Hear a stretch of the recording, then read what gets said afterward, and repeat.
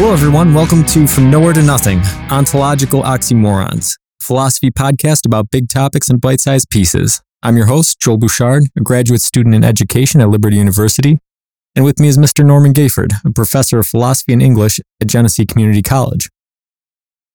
God. There is no bigger topic than this. And although the question of God's existence may be the biggest in philosophy, there's much more to the discussion than whether he, she, it, they exist. What role did God play in the origins of everything? Is God inherently good? Is there just one God or many? Are we God? Is it possible God doesn't care about us anymore? We will address these questions and others today, as well as discuss if God is relevant in modern times. Before we start, I want to preface this discussion with listeners who may be ready to tune out now due to their religious or non-religious beliefs. Last episode, I said philosophy is everything, and what I meant by that is that we all have belief systems, whether or not we've critically examined them. The practice of philosophy isn't to dictate those beliefs one way or the other, but to cause us to examine why we hold those beliefs and what the evidence for them are.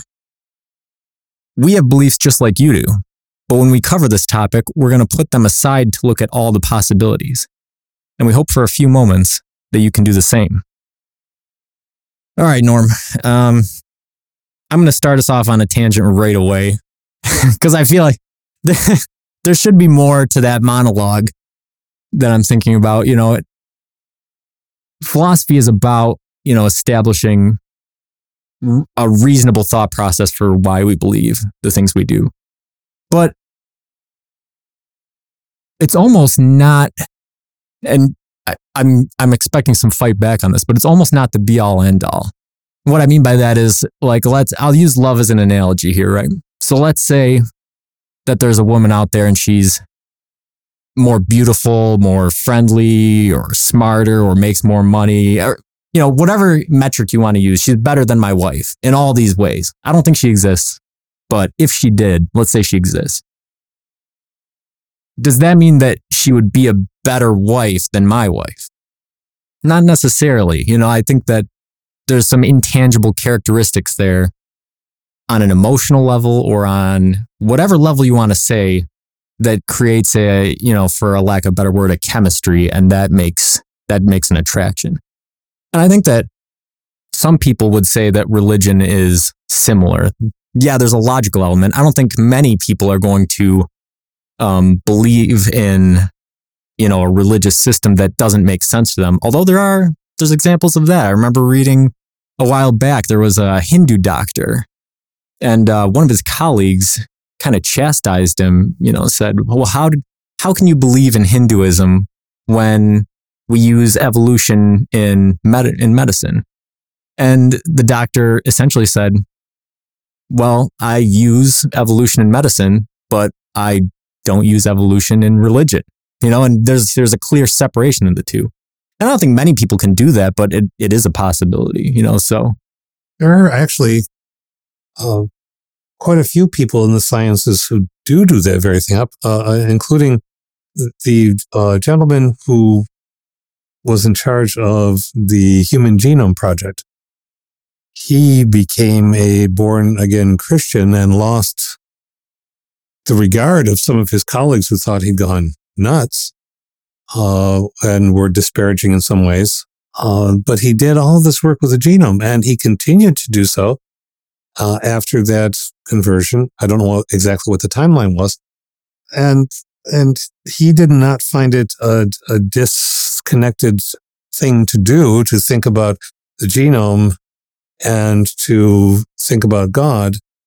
It didn't collide in those ways. And so I'm not going to push back in the ways that you might have thought, because when I'm talking with my students in the classroom, I hasten to let them know I'm not trying to proselytize them away from their faith if they have it. I'm certainly not interested in making them agnostic, atheist, Christian, whatever it might be. Choose your category. That's not the point. The point is to think about why we have these systems and what they do or do not do for one as an individual, and to question, not to question to undermine, to question to seek consistency. And perhaps a philosophical question can make a person of faith deeper in their faith by encouraging them into a more dynamic relationship with a text, which then leads to God, perhaps. But the same thing questioning can also lead one away from standard thoughts about a system. And so if the system is just, you do it because it's a system, not because you're interacting with it intellectually or spiritually, then you're sort of rote instead of being philosophical.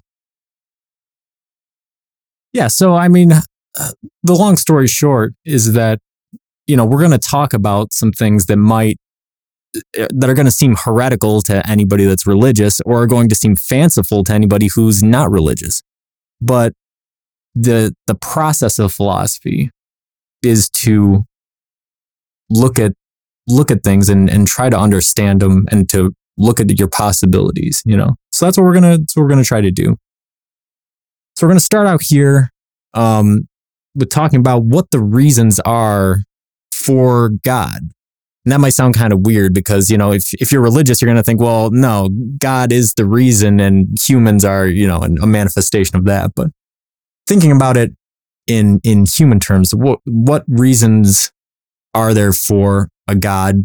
And when you look across the various religions. And so the first one is, the one that comes to mind first is cosmological origins. Humans have a need to understand where things came from. Yeah. So what do you have on cosmological origins as far as God's concerned?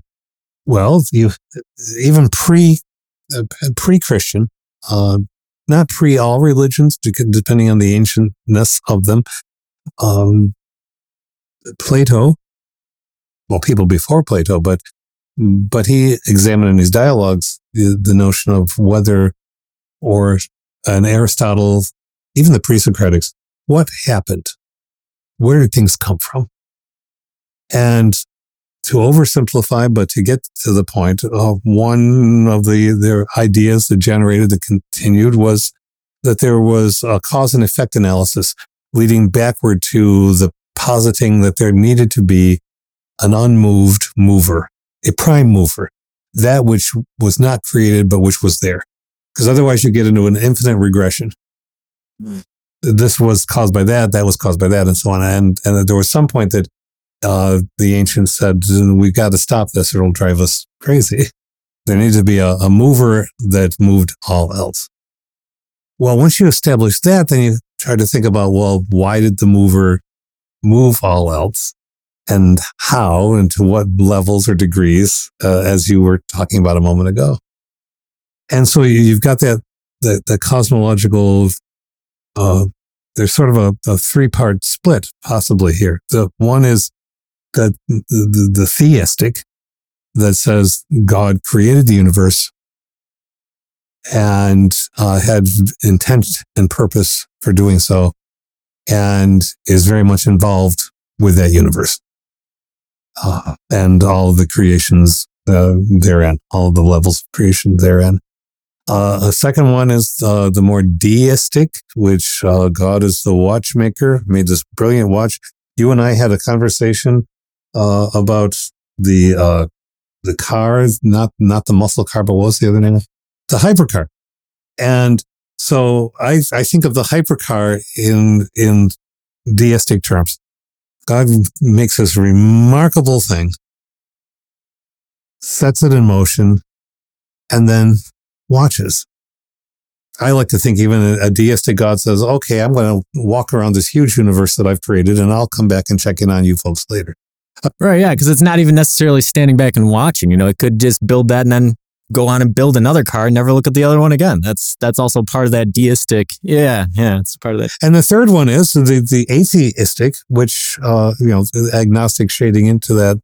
They aren't the same thing, but coming to terms with a universe that didn't have to be created by a divinity, but nonetheless came into being, exists. Quantum physicists trying to figure all of this out. And And so how do you come to terms with the universe if there's no intended purpose for you that somehow comes from without?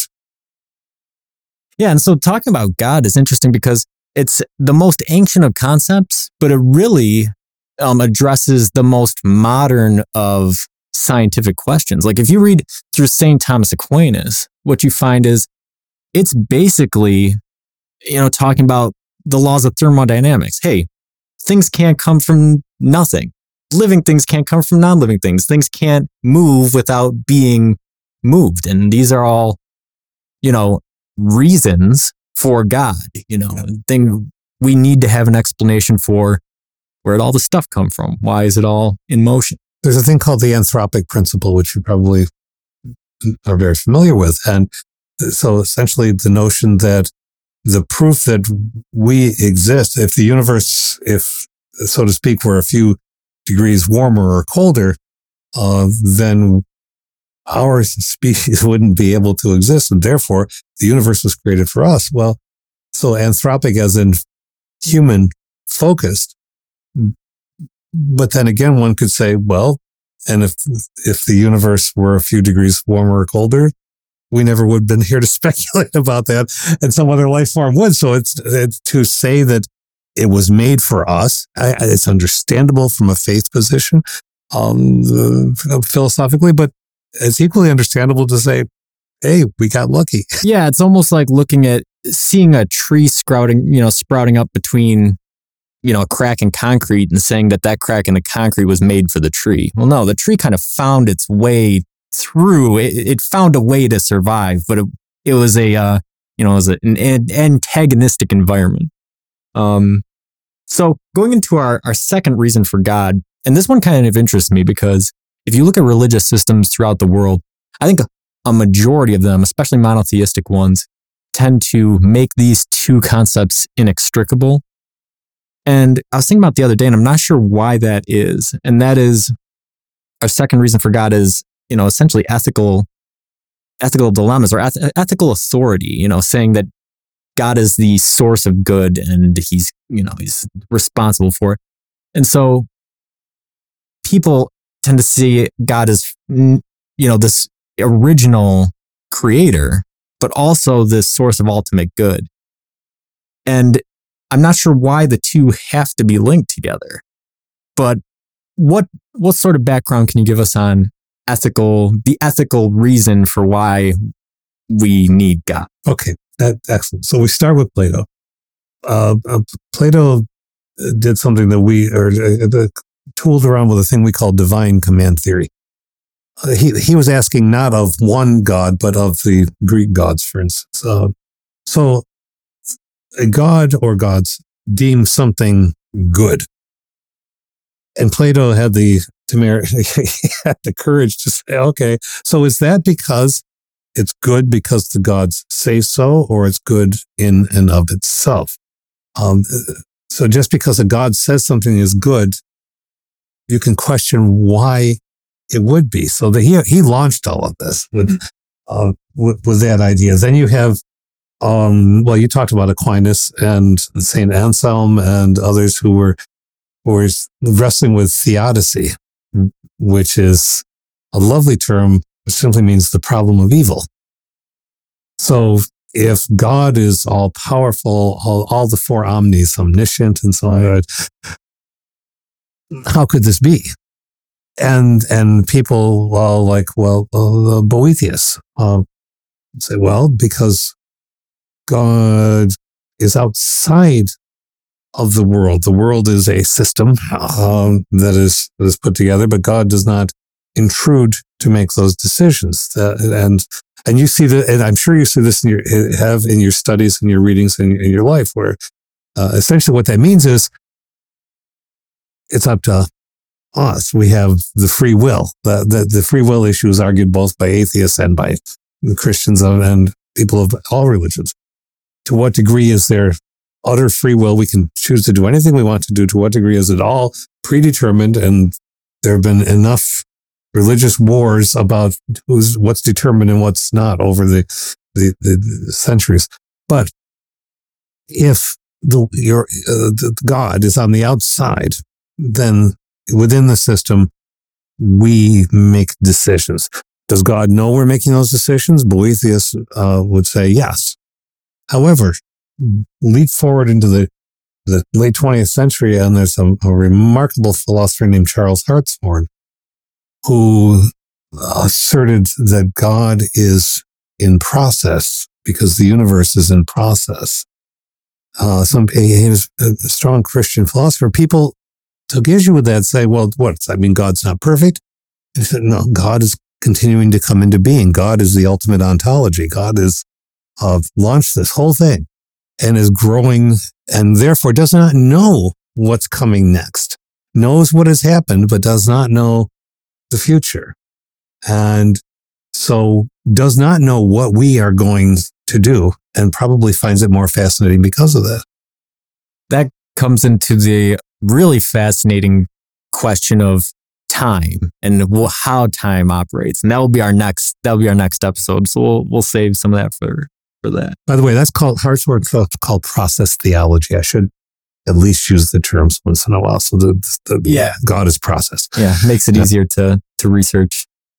Let's move into perceptions of God. So you already mentioned them. Let's dive a little bit deeper into monotheism, polytheism, pantheism, all the theisms and what they mean and how they influence religions.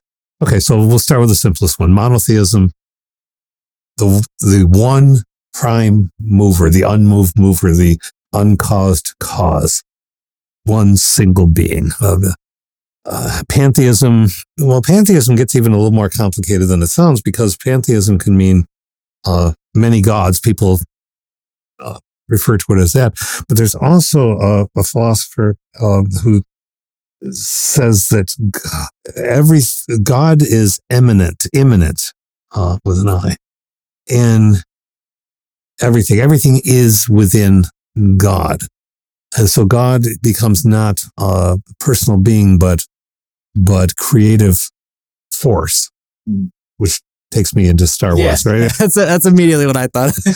But the idea of pantheism as everything has an element of God within it. And while I wouldn't assert that something like Quakerism, for instance, is pantheistic, nonetheless, one of the prime principles of motive principles in Quakerism is that there's that of God in everyone. Mm-hmm.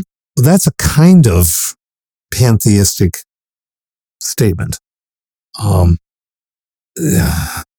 So you have the idea of the inner and the outer, the rules, the ethics, the morals, whatever, the principles either come from without, from God saying, thou shalt, and so on, or they come from within. Now, the transcendentalists had another in the 1800s, Emerson and Thoreau and so on, were saying that God is within, that we become transcendent by being what we can be through our intellect and through our spiritual recognition of God within us, that then leads us into the world to see the world as it is. And then there are those who say, no, the morals and the atheists, even agnostics who just can't prove that God exists, can't prove that God doesn't exist, open on both ends, who say that ultimately our ethical behavior is coming from us. We determine that because nobody else is telling us what we're supposed to do. Now, we have rules and regulations, but that ultimately that's coming from the human, determining what's right and what's not. Right. Yeah. And that kind of, that really brings back into the reason for God. It's a very obfuscated sort of thing.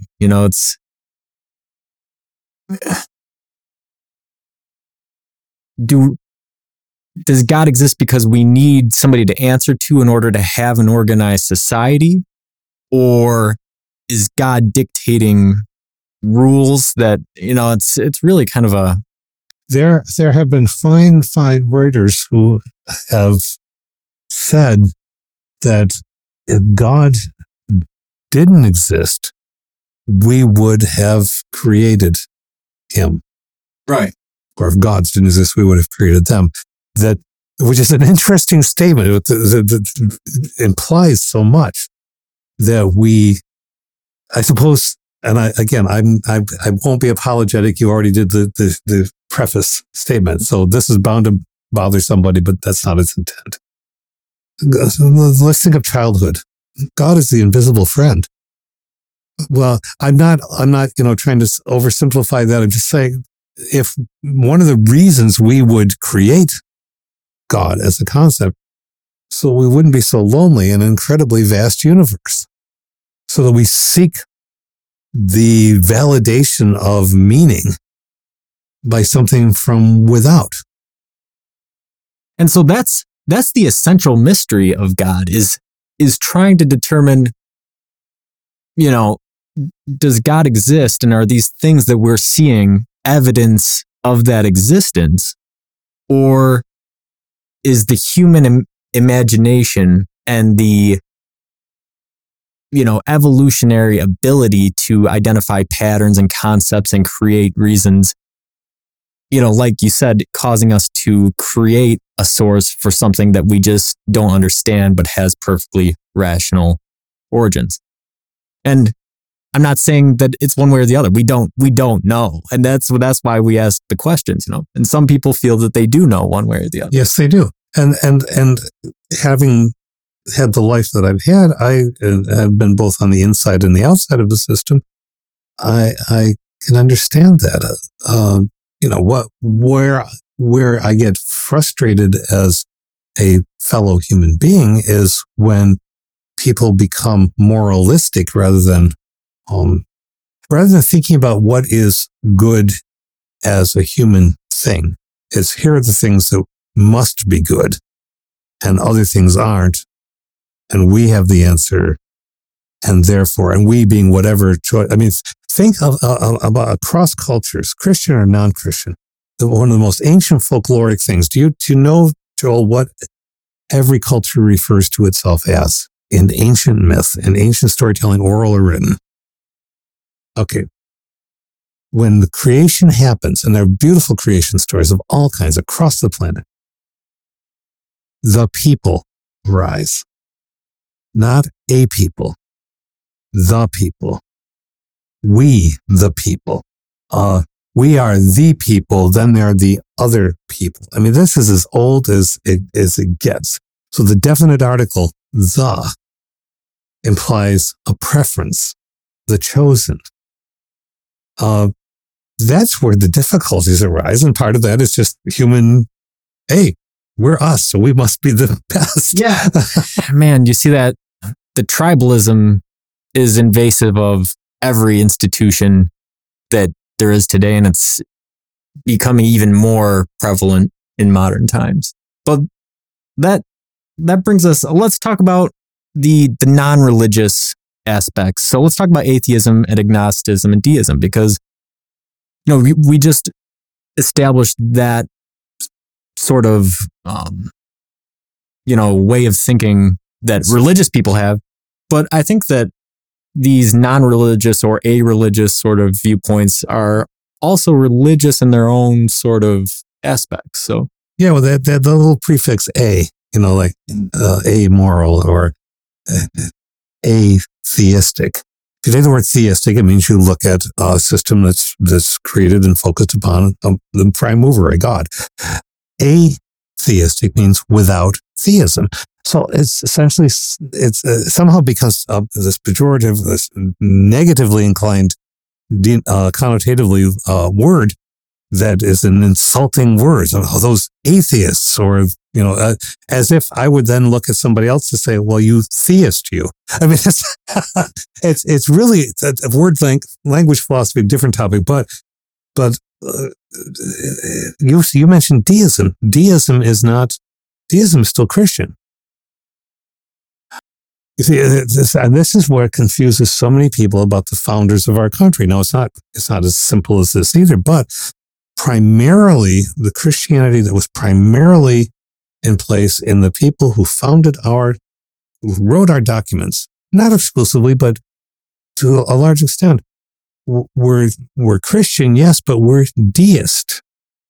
They were the clockmaker folks. They acknowledged that a God created the universe, but then it was up to us. And that God didn't intrude with miraculous intent here and there to scare people to do this or that, or to win people over. Here it is. The universe has been given to us. What do we do with it? The human has to make that decision. So that's still considered a branch of Christianity or a flavor of Christianity. And so agnosticism is almost kind of a link between that and atheism, because it's basically saying, well, yeah, there could be a God, or there could not be. We don't know. And if there is one, we're not really sure to what extent he's interacting with us or isn't interacting with us. So it's sort of that link between there is no God and there is a God, but he's not really. This is where Pascal's wager comes in. Yeah. Okay. So if it's possible that and then it has all that punitive stuff. So if it's possible that you will go to hell or receive some kind of punishment for the life you've lived, and you don't believe it, but if it's possible that it happens, maybe you just say, well, okay, I'm going to live as if I believe, because ultimately it may turn out better for me. Well, that doesn't work for me. Yeah. But that is where that kind of thing arises. So yeah, the agnostic says, I'm thinking about this. I don't know. And there are all kinds of good reasons for me not to know. And an agnostic a person might consider, like Anselm's, essentially the ontological proof of God. If we can, it's much more complicated than this, 5 steps, and I'm not going to try that right now, but the essence of it is, if we can conceive of God, can we conceive of any creature greater than God? Let's say for the point of argument, no. Okay, so then if we take the next step and say, well, okay, and we can conceive of something, is it possible that what we conceive of is greater than what actually can exist? And in his case, he say no. So if you can conceive of God, that's still not the greatest it can be until the God actually exists. And therefore, the proof goes on to say that logically, that's God exists. This reminds me of Marvel comic books. Stan Lee died this week, but it reminds me of people always say that Wolverine or the Hulk or some are their favorite characters, but these are really just minor characters in the Marvel universe. And you see the characters get stronger and bigger and more universal until there's essentially a character, his name escapes me, but it's just essentially Jack Kirby and Stan Lee saying that you can just erase people in and out of existence or write them in and whatnot. And it's kind of that same thing. It's like, well, can you imagine somebody beyond that? Right. He was called the Beyonder. That was there you go. And so it's that same thing. And Stephen Hawking addressed it in his last work. He's essentially saying, you can't say that there's not God, but you can ask, if there is a God, who created God and who created him, and is it turtles all the way down? How does that all work out? And I think that kind of, that's the essential question. There's a book by Alan Lightman. It's a delightful small book. He's a scientist. He is a writer, a lyric writer in many ways. His books, one of his books is called Mr. G, and it addresses that very question. Mr. G is, of course, God, but Mr. G is only the current iteration of previous ones. And so it does that infinite regression to magnify the unknown of the universe. I think what it really comes to, and this is, we don't solve it, we're not trying to, and that's why we're doing what we're doing. But for someone like me who's studied religions and philosophy, I'm by no degree perfect at it. Nobody is, but I'm certainly not. I'm low person on the so-called pole. But yeah, what's really important in sacred texts, when one reads them and thinks about them, is the thinking about them. What do these stories tell us about our capacities to be human? what we value, when we hate, when we love, when we are prejudiced and biased in incredible ways, when we justify taking over someone else's land, when we do all these things that humans do. These stories speak to elements of that, and not just the Bible, the Torah, the Quran, and so on, the Bhagavad Gita. And so they're fascinated for that. So when I talk to my students about this and assure them that I am not, it's not like those movies that come out, the terrible, evil philosophy professor who's trying to take religion away from students. Nonsense. You can't take something away from people like an idea. But to me, the value is, I don't need there to be a salvational moment. Thank you very much. I know I've had students concerned about me about that kind of thing, but I don't need that. I'm fascinated enough by what it tells me about humans. And I'm glad the literature exists because it is so remarkably illuminating about our psychology. Yeah, and it's I think that there are two aspects to it, and I think that it really comes down to that there's the religious aspect, how of viewing a text, but there's also the what it says about being human. And if you look at the Torah, or if you look at Hindu religions, at all the specific gods, what all those specific gods are saying, or what those first 5 books of the Bible are, it's essentially a template on how to live, or a template on how to, like you were saying, it's all of those things that are about being human.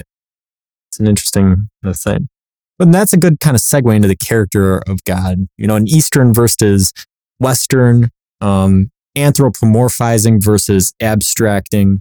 What are kind of the different views that people have around the world on what constitutes God? Well, we've already laid out essentially the width of the spectrum from the immanent, IMMANENT, God within the very fabric of the universe, or rather the universe was in the very fabric of God, to a force which is a creative force which is outside of time and can see and know everything. It's all there, but doesn't necessarily intrude. There are whole sorts of varieties of that, to the God who is anthropomorphic and very intrusive, perhaps whimsically, perhaps seemingly randomly, but for whatever, back to the ancients in various cultures in which it's a motive force primarily, as if creation had to happen because creation just would have had to be. You see a lot of variety. With the Greeks, essentially, their gods were sort of like a soap opera. It was almost entertainment, in some regards. And then, you have, Norse mythology, where you have comical characters, you have powerful characters, you have characters responsible for different weather phenomena, that sort of thing. Of course, I have Christian religion, where God is meant to interact on a personal level and became part of it. And I'm going to stop and hop in on that one too, because you were asking about different. I cannot name the book and the writer right at the moment. Maybe I can find it to insert it for you later. We'll find it. One of the Princeton Theological Seminary, preeminent theological college in one of those in the world.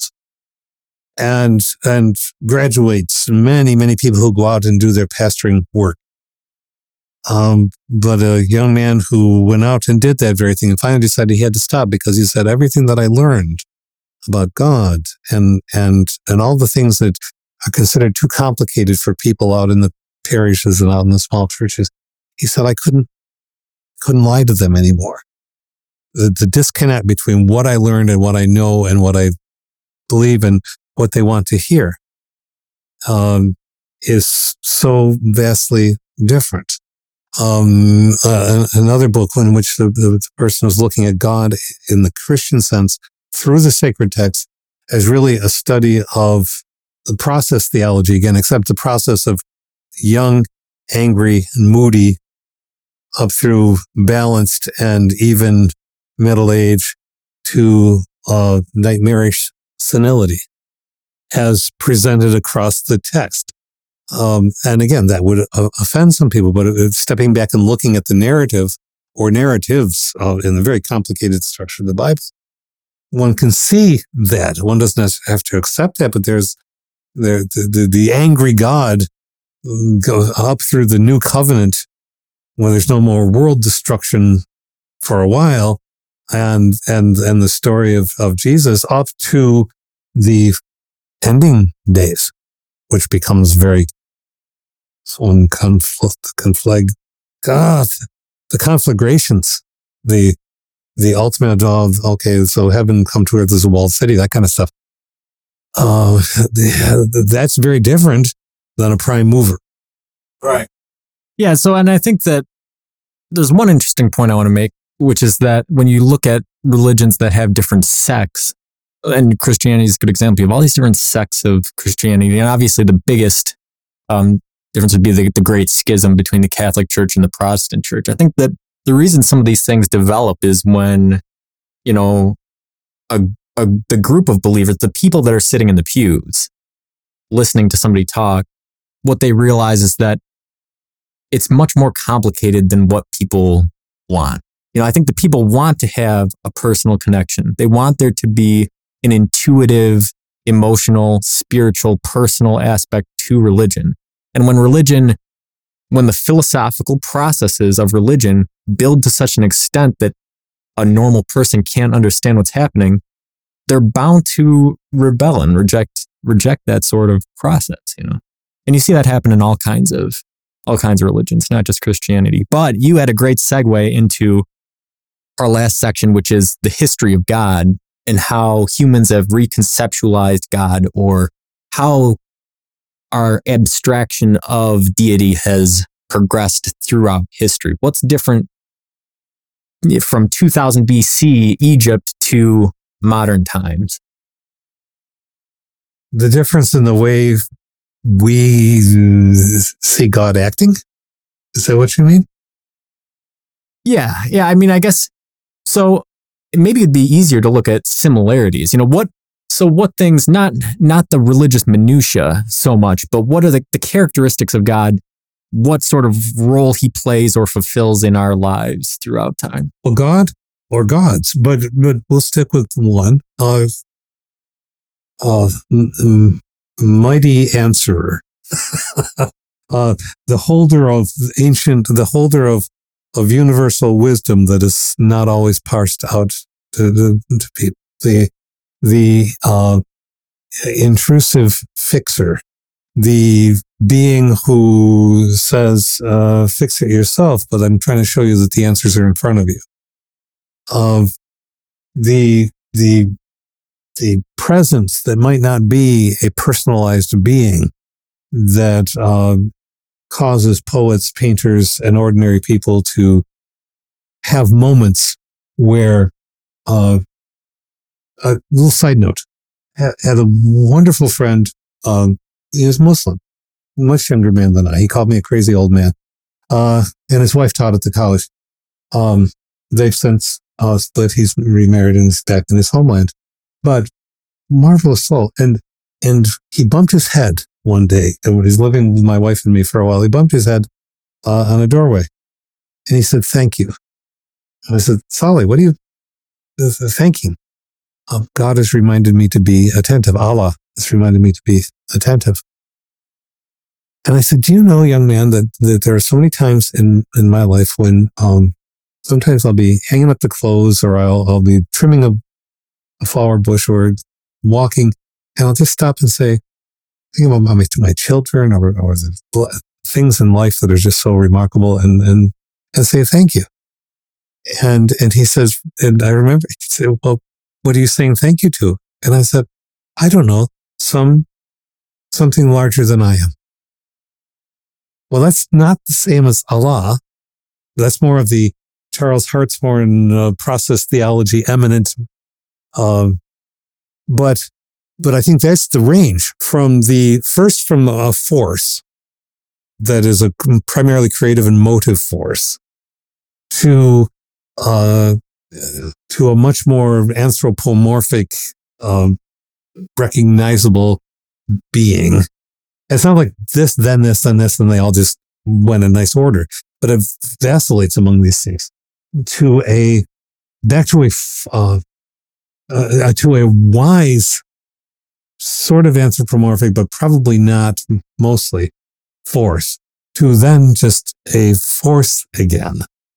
So it's like a cycle, or and then there's the pantheistic element of, well, a force which is involved in everything. So a stone can have that of God in it, and of course you might treat a stone differently if you thought that.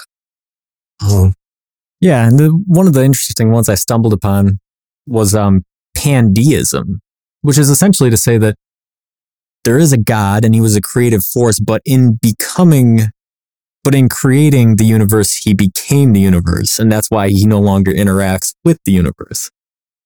Just sort of an interesting side note, and like you said, if you think about things that way, it would change the way that you treat everybody. The Holy Ghost in the machine.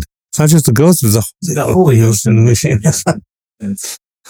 But yeah, so I think that the history, looking at God, the similarities and differences of how he's changed throughout history, I think you can also see that around the world as well, from, third world countries to first world countries, that sort of thing. You see the difference in religion and the difference in what role the religion plays and what the people are relying on the religion for. And I think that it's very similar to how it would be viewed from the past to the present as well. There's sort of a three-dimensional kind of interaction. And you're going to have this wrestling match always between the progressive elements of any given religion and the fundamentalist elements, often which can be regressive to any given religion. And like any other Newtonian force, these things wrestle to various effects for ethical, moral decision-making in the world. Okay, well, that'll bring us to our topic for the episode, which is there room for God in modern times? And of course, based on what we were just saying, that's not just in modern times, but also in a modern world, as opposed to a third world or something. Okay, all right. So I've got 3 points, and the first one references Pascal's wager that we talked about earlier, which is essentially, you have a Punnett square that says whether or not you should believe in God. And the ultimate answer is you should, because you end up either going to heaven or living a good life. Or if you don't believe in God, you can do whatever you want and maybe you're fine. Or you can do whatever you want and maybe you end up in hell. So you're better off believing in God.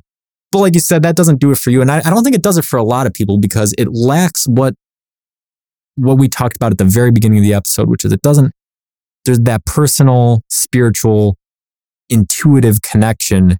It strips it of that, and it's a purely rational thing, which this is philosophy. We want to examine the systems. We want to examine the rationalities, but at the same time, confessing that that's not all there is to religion. It's hard to frame it in pure rationality. But Pascal's wager says we're better off believing than not believing. So that's something that transcends time. It doesn't matter if it's a modern time. It doesn't matter if you're in a first world country. If you look around you and you look at, current scientific things, we still can't figure out how things come from non-things. We can't figure out how life comes from non-life. We can't figure out why a cat purrs. Come on. And you know what? Even if we did, even if God showed up, and said, I'm God, and everybody saw it and everybody agreed on it, there'd still be the question of what was before him or what created him, or people would still ask these questions. There is no answers. There's only more questions. And that's the foundation of philosophy. So that was my first sort of contribution to it, was Pascal's wager says you're better off believing, because no matter what answers you find, there's going to be more questions that you can't explain. Would you like to go on to your point, or you want me to go through all three? Well, I probably have fewer points than you. You asked if there's room for God in the Right. Right. I want you to go to your second, because I think I'm going to take them all together. My second point was something that we referenced briefly at the beginning of the show, which is that religious tribalism is responsible for a lot of the suffering in the world. You look around and you see a lot of the hate, a lot of the boundary lines drawn, a lot of the wars, a lot of the day-to-day issues on interpersonal levels, but also on national levels, stem from tribalism. And whether that be religious or political, to be completely honest, it's hard to separate the two in many cases. They all stem from this original point. And so that's sort of my counter to the first point, which is that, well, yeah, according to reason and logic, you're better off believing, but also you have this aspect where if you look at things objectively, you see that there's a lot of, when you do have so much emotion and so much intuitive,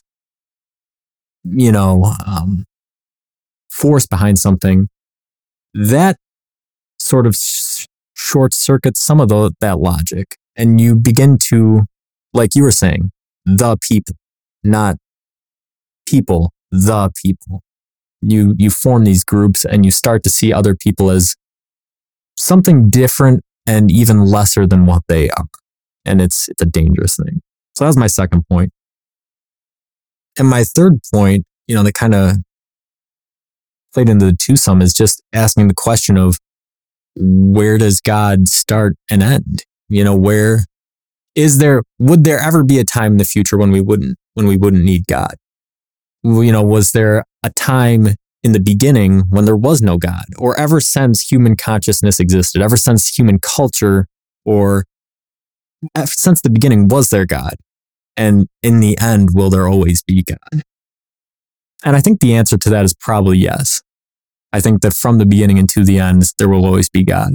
And you can take that to mean whatever you'd like. If that reinforces a belief system, then that's great.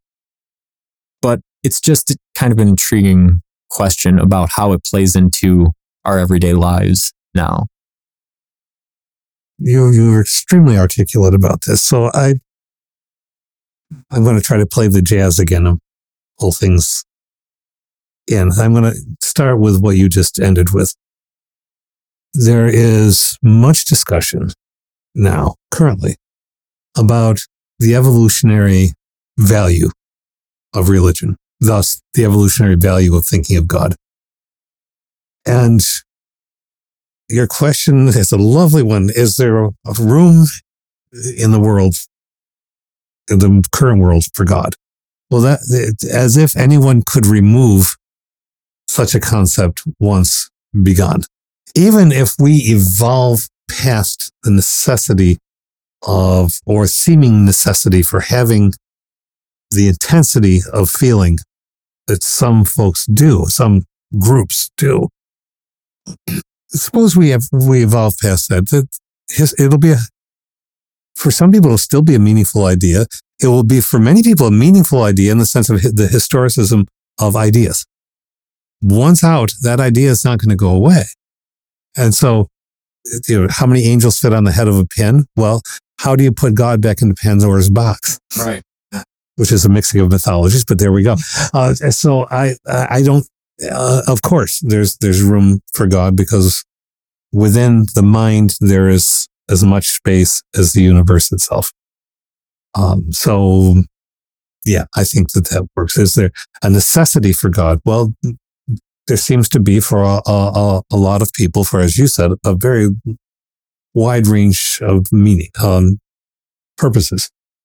And to try to take that away from somebody, this is not surgery. We can't go in and excise a notion. An idea will diminish or amplify or remain depending on its use, the very utility of it, or the poetic attraction of it.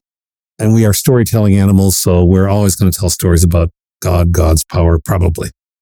Unless we become so utterly rational that we've gone past that. So even going past Pascal's wager and to say there's no need to worry about things. We need to worry about what we do right now. I think that's the point at which agnosticism, atheism, theism can come together if one looks at the best elements of religions across cultures, and not even really Buddhism, which is technically really not a religion as much.